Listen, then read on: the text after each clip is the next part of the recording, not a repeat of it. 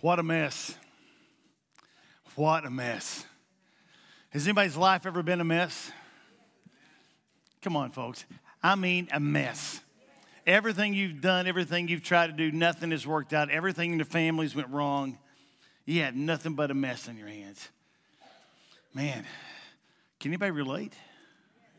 Maybe this message is just for me because I know what it's like to my family be a mess. And I thought back to the scripture that he that ruleth his house does not ruleth it well, and he is not to be in place of leadership. But my life and my family has been a mess at times. A mess.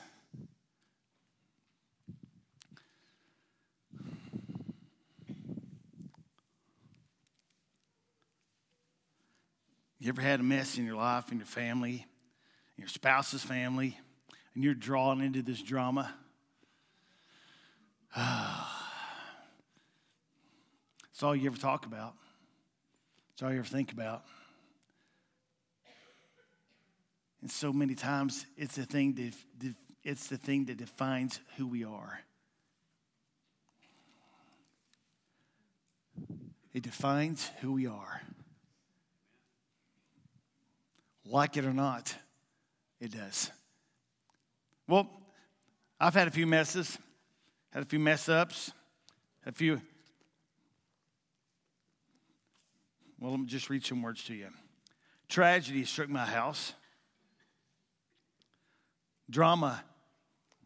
I'm not big into drama, and I'm definitely not big into drama in the church. And things happen sometimes, but drama is one that can be eliminated. A long-lived problem, a sudden leap problem, an embarrassment,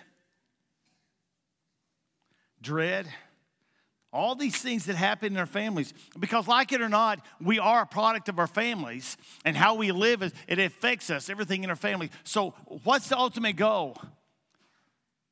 The ultimate goal is to get rid of the mess in everybody's life, every individual's life.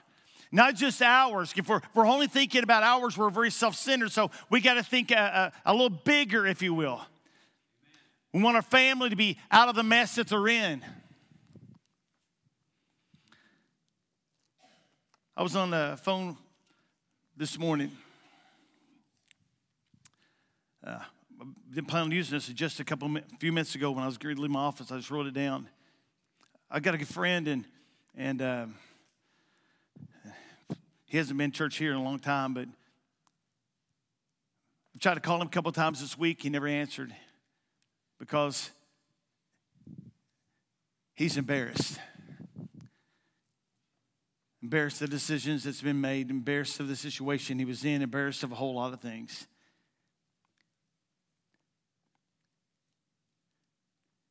And he has allowed his embarrassment, his hurt, and all the junk that's went on in his life to determine everything about him.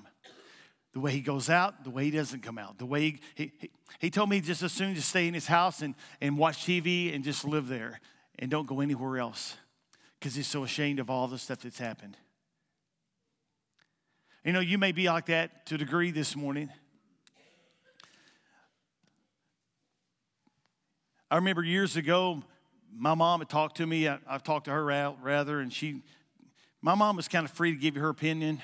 If anybody knows my mom, you know that. And she said, Dwight, you all have a unique church, man. She said, they're not, just the fact that you've been through what you've been through, and they didn't tell you to resign or quit or find somebody else or something like that. And I said, Mom, I know. I even, at one time, just in the board meeting, I said, guys, there's so many chaotic things in my family and stuff in my house, or extended house, that if you want us to resign, I'll resign. And they looked at me and they said some things I won't go into detail, but a mess. I've had families in town and call my wife, call myself, and had desperate dads, desperate moms call us and try to figure out how'd you get through your mess? How'd you get through it?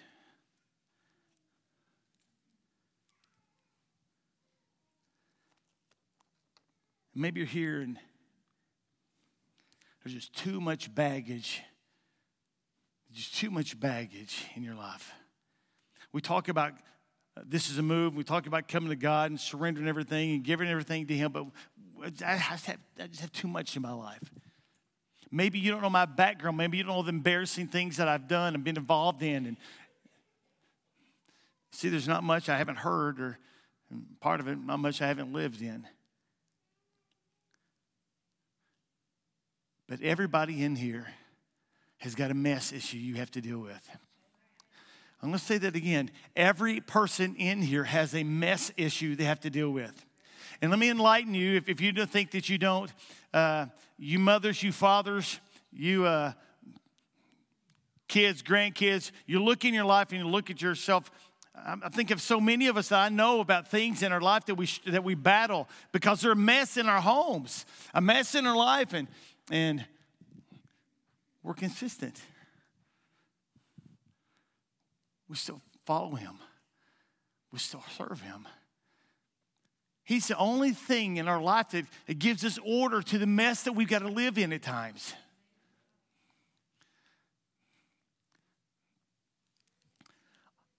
Wednesday night I was talking about walking in favor with God and man, and I really feel so strong about that. It's a great teaching, a lot of information about that, and it's so practical, and it applies to every one of us. But I want to touch just for a couple seconds in Genesis chapter 37. We have a family that's really mixed up, really cruel, very vicious. Chapter 37, verse 26 through 28. And Judah said unto his brethren, what profit it if we slay our brother and conceal his blood? Come and let us sell him to the Ishmaelites, and let not our hand be upon him. For he is our brother and our flesh. And his brother were content. And there passed by Midianites, merchantmen, that drew him and lifted up Joseph out of the pit, and sold Joseph to the Ishmaelites for 20 pieces of silver, and they brought Joseph to Egypt. They didn't know it, but this was all in God's divine plan. A plan to get all of the brothers, if you will, in Egypt someday. This is a plan to get the parents in Egypt. Didn't understand, and they thought that they were really doing a good thing by not killing him, because they were going to kill him at some time, because they were jealous of Joseph. For conscience sake, it was at ease for them how they treated Joseph. The brothers conspired together to sell him for only 20 pieces of silver.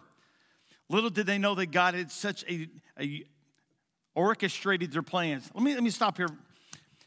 Because in every one of our lives, we may not be instrumental as he was, and Joseph in the delivering of his family with food, and about setting them up for 400 years of captivity. But every one of us, God has orchestrated a lot of things. If we'll be faithful, we'll see him come through. So that's why no matter what our mess is. But could you imagine if you had brothers? I have one brother. I've talked to him some. I don't talk to him a whole lot. But it'd be pretty messed up. I'll pick on Lathan and Tyson because they're here, and I'm proud of them for being here. I really am. That's right. Yeah. You see, yeah, they deserve it, I guess. Come on, y'all. Yeah, help me out a little bit. They were part of my mess. They were a big part of the mess. But God in His grace, not the goodness of either one of them, reached down and He seemed to have a little mercy, and He seemed to orchestrate a lot of things in their life that brought them back to church, and we're all involved, and just a great couple of guys. But God orchestrated everything in the Bible in the Old Testament about future. We talked about this a few weeks ago too, how He knew things 2,000 years before they took place, and they had to come to pass before He could bring all of His plan together. I want to go to the next place, and the next scripture I want to share with you is in Genesis chapter 38. This is a chapter isolated only to itself. It doesn't have anything to do with chapter 37, and it doesn't have anything to do with chapter 39 through 50. Nothing. I don't see any correlations of this scripture, but in the whole chapter, chapter 38, we have a story in the life of a young man by the name of Judah. And Judah was a unique one in God's eyes, and he was in the lineage of Jacob. That was his father. Jacob had 12 sons. He was number 4 through a woman by the name of Leah, and he was the last son of Leah. Why in the world would God choose to bring the heir and bring the future of the family in through him? Go to chapter 38, verse 1. Then came to pass that at that time that Judah went down from his brethren and returned to certain Adullamite, whatever it is, whose name was Hira. And Judah saw there a daughter of the Canaanites, whose name was Shua. And he took her and went into her. I want to stop here for just a minute, because here we have a young boy, and he's in the middle of all this stuff. And we don't know, he brought up the idea to sell Joseph. But in chapter 38, it's all so alone, but it has so much impact upon the future. And I'll get to that shortly. He joined himself to Hira. Who was Hira? Let's go back in time. When he had sold Joseph into slavery, I don't know exactly how old he was at this time, but he went and he joined himself to Hira. He was a teenager himself. Judah was a teenager. How many's ever heard the line of the tribe of Judah? There's a lot of messes in his life. A lot of messes. Matter of fact, some of you here, you think about your marriage as a mess, or your former marriage as a mess.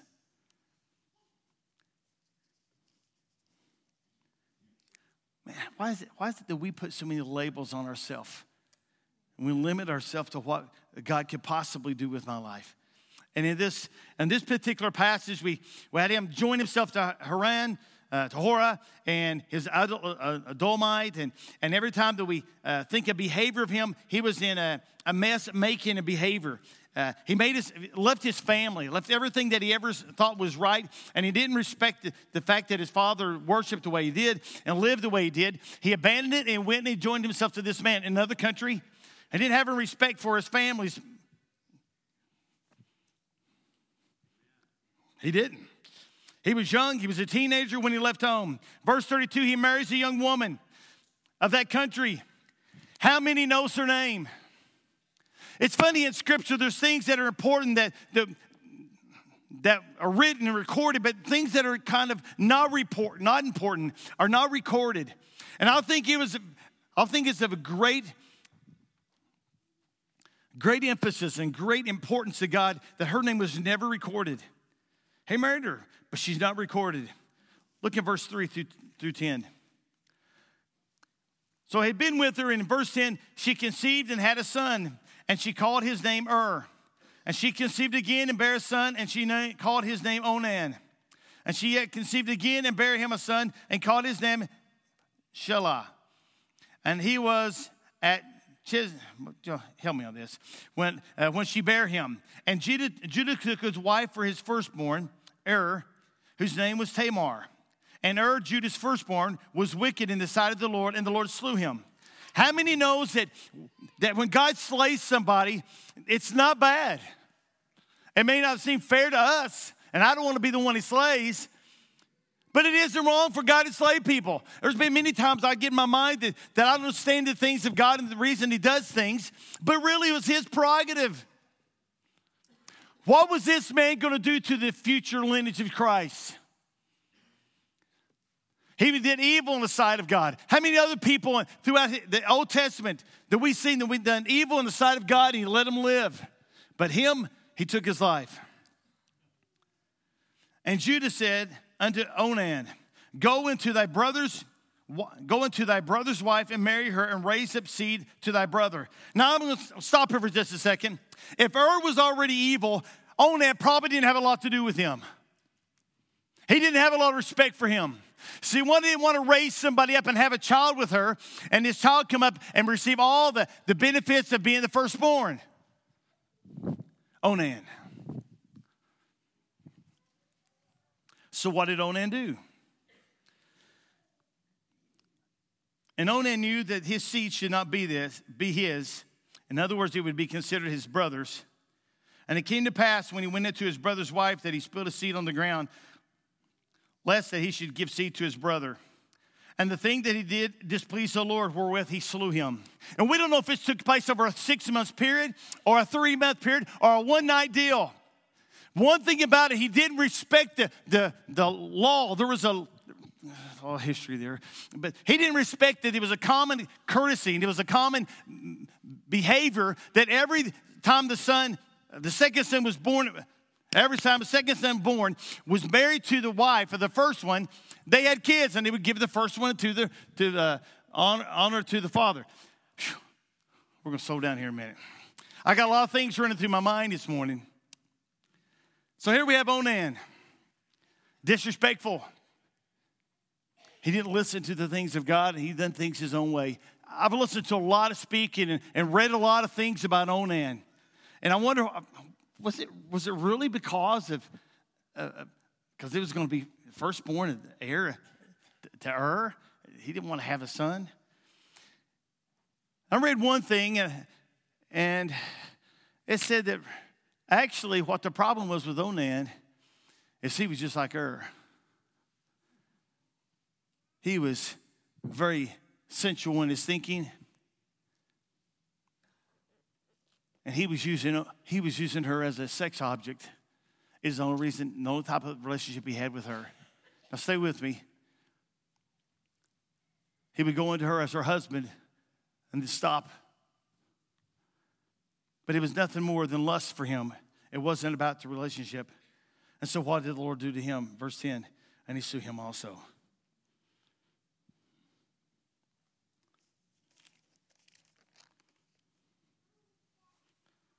Desperate. This is 2 guys she's been married to, and they both are dead. And they're both brothers. And guess what? There's one more brother. So she goes to Judah. Let's read it. Then said Judah to Tamar, his daughter-in-law, remain a widow at thy father's house till Shelah, my son, is grown. And he said, peradventure he die also, as his brethren did. And Tamar went and dwelt in her father's house. So he promised. There's something about your word and your promises. But Judah made a promise to give her the last son. When he's old enough, he'll be your son. He'll be your husband, and I'll send him to you. So she went, and she stayed there for a long time. She stayed at her father's house. And it was customary that when a woman was a widow, she wore certain clothes and certain colors, just like today. 38, verse 12. And in the process of time, the daughter of Shua, Judah's wife, died. And Judah was comforted.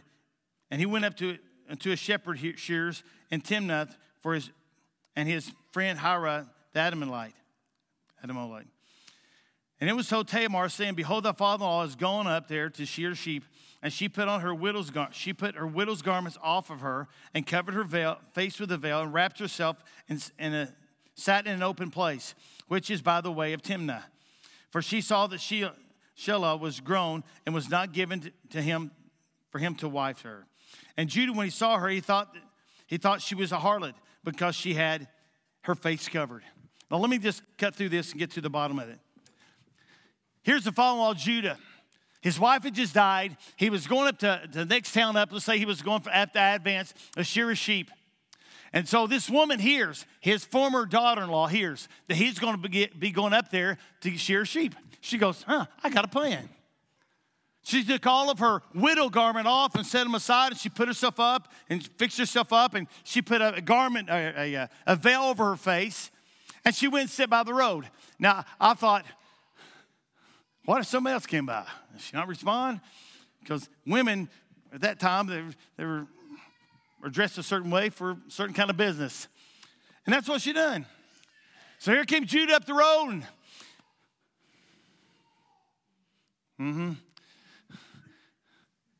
She obliged.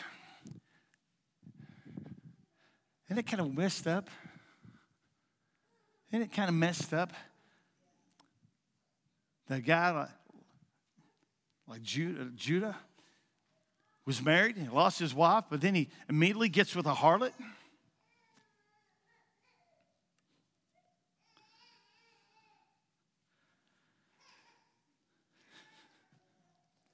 Let's go a little bit farther.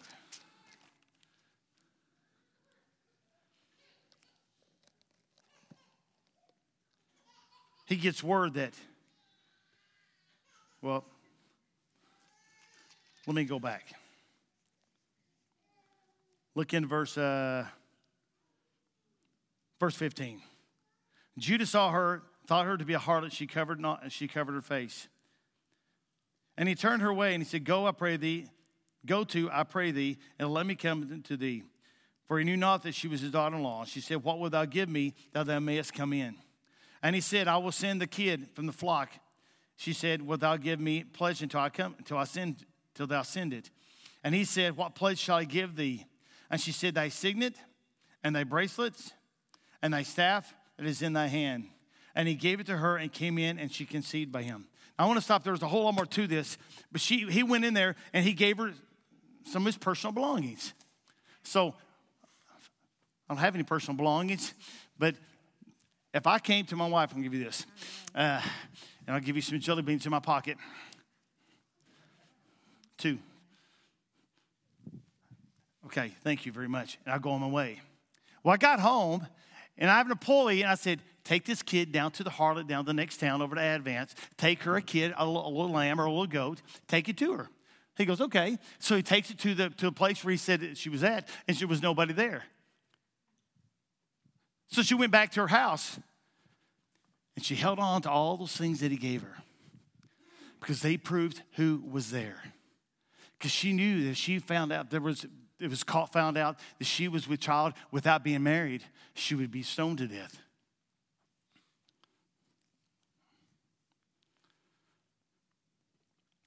Verse 24. And it came to pass about 3 months after that it was told Judah, saying, Tamar, thy daughter-in-law, hath played the harlot, also being with child is with child by whoredom. And Judah said, Bring her forth and let her be burnt.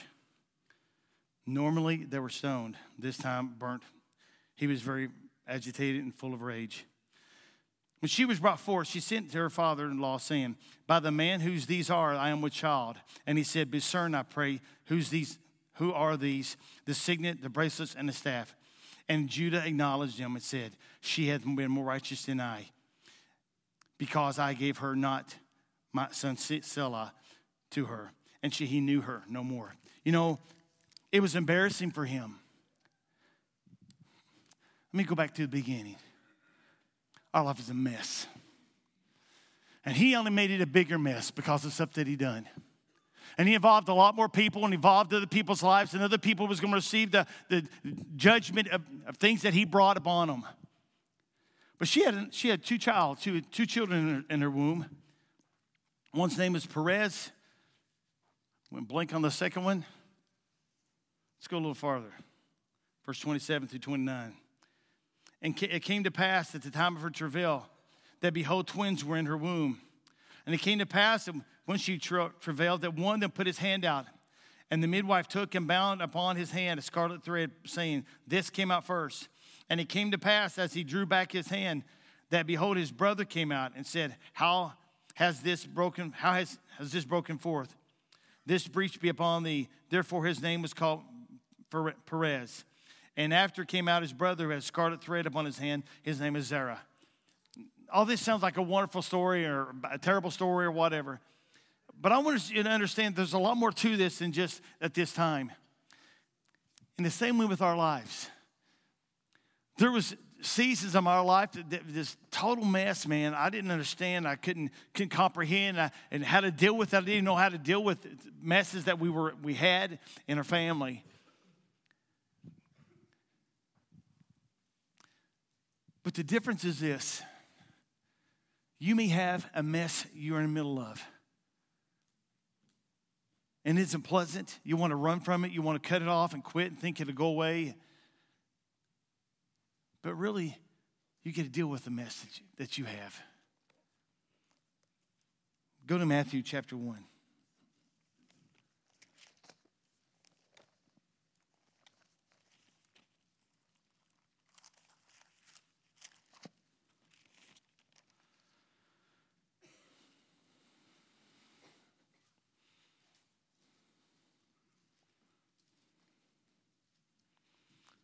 Verse 2, Abraham begat Isaac, and Isaac began Jacob, and Jacob began Judah and his brethren.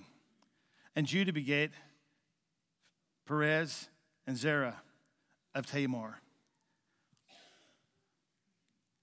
I don't know why Tamar wasn't necessarily written in there, but I want your attention. He was married to another woman, and she died, and he had an affair with his daughter-in-law.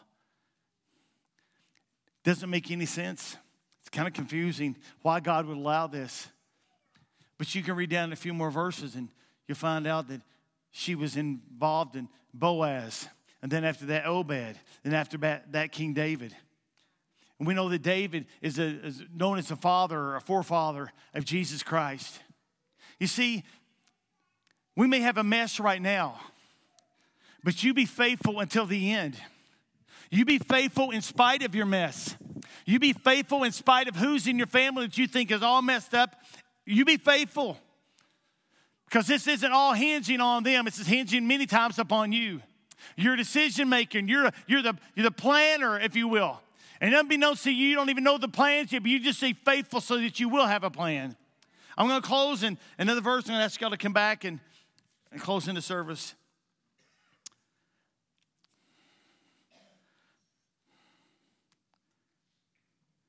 Let me go a little step farther with him just a minute, Judah. How many is familiar with Leah? Familiar with Leah? I'm going to tell you a little history on her. I'm going to go to Genesis in chapter 2. Chapter 2. Chapter 29.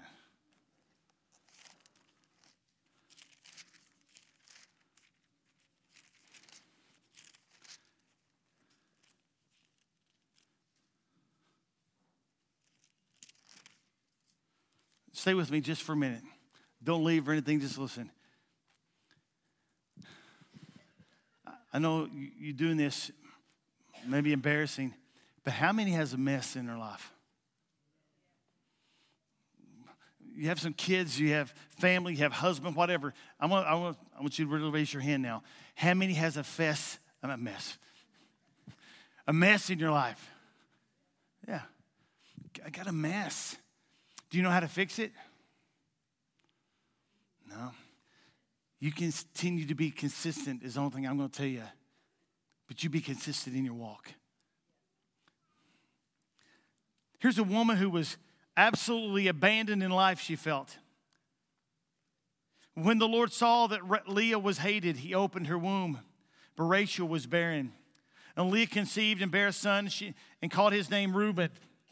For she said, surely the Lord will look upon my affliction. Now, therefore, my husband will love me. But it didn't happen.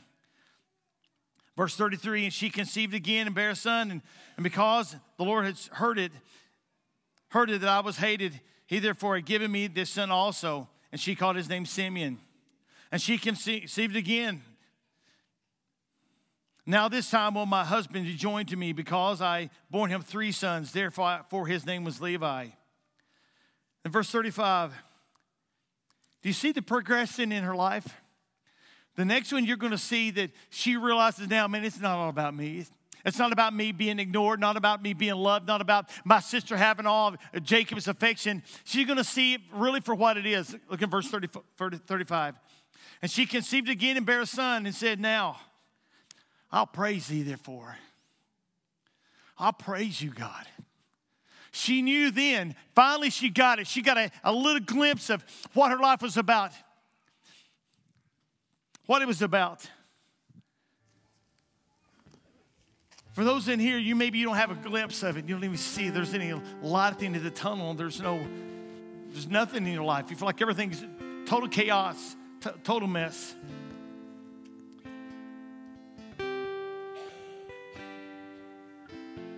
Leah was weak. She was ugly. She was not desirable. She hated life. She was unwanted.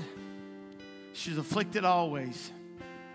She was unlikely to ever have anything any better until she began to look inside.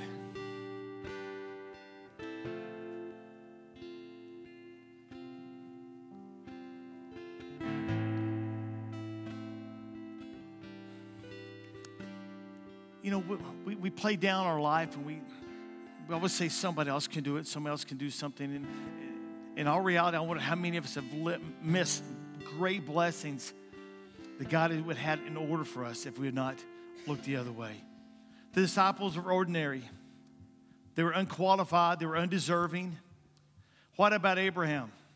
He lied, committed adultery. Samson fooled around all the time and broke all his Nazirite vows. Jacob deceived everybody. Lot committed incest. Man, committed incest.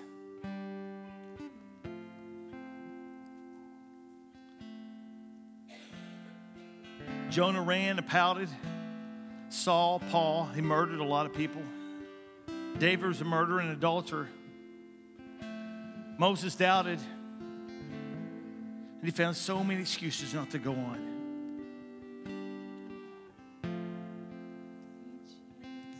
Man.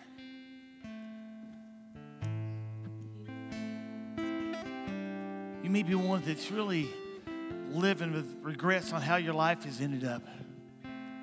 And I know this isn't applying to everybody, but I guarantee you there's some there that I know that's heavy upon their mind. Their life is a mess. Where did I go wrong? I had this envision of great, wonderful things, but it didn't happen. Didn't happen.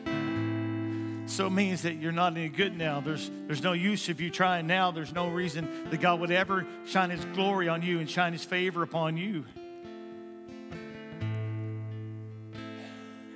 Nothing could be farther than the truth. It's not different with you. No way God would have chosen or picked up you with so much baggage in your life.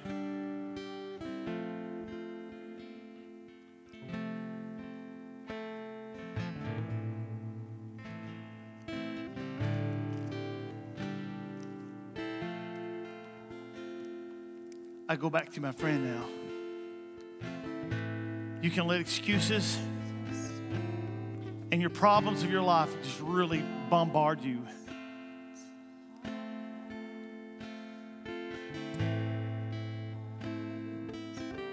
You believe that something can happen in your life. I'd like you to bow your heads with me.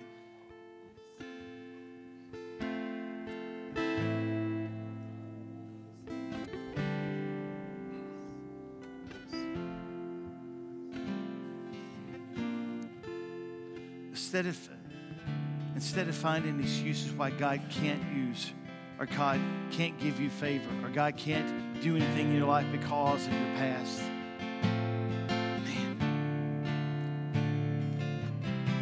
Look at all the people in the Bible, but look at today you have examples.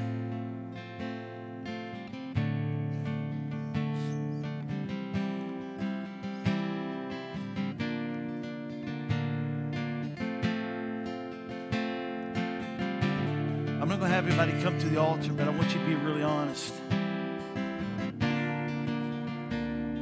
But you've wanted to see things happen in your family, and you just kind of wrote them off and excused them because of things that happened in your life. Man, you're really shortchanging the hand of God. You're saying that you're an example that He can't reach in and do anything that He wants to do in your family or in your individual life. Your life may be a mess, but there is a remedy and there is an answer to your mess. You got to start believing for it. With heads bowed and eyes closed, and I'm going to pray with you.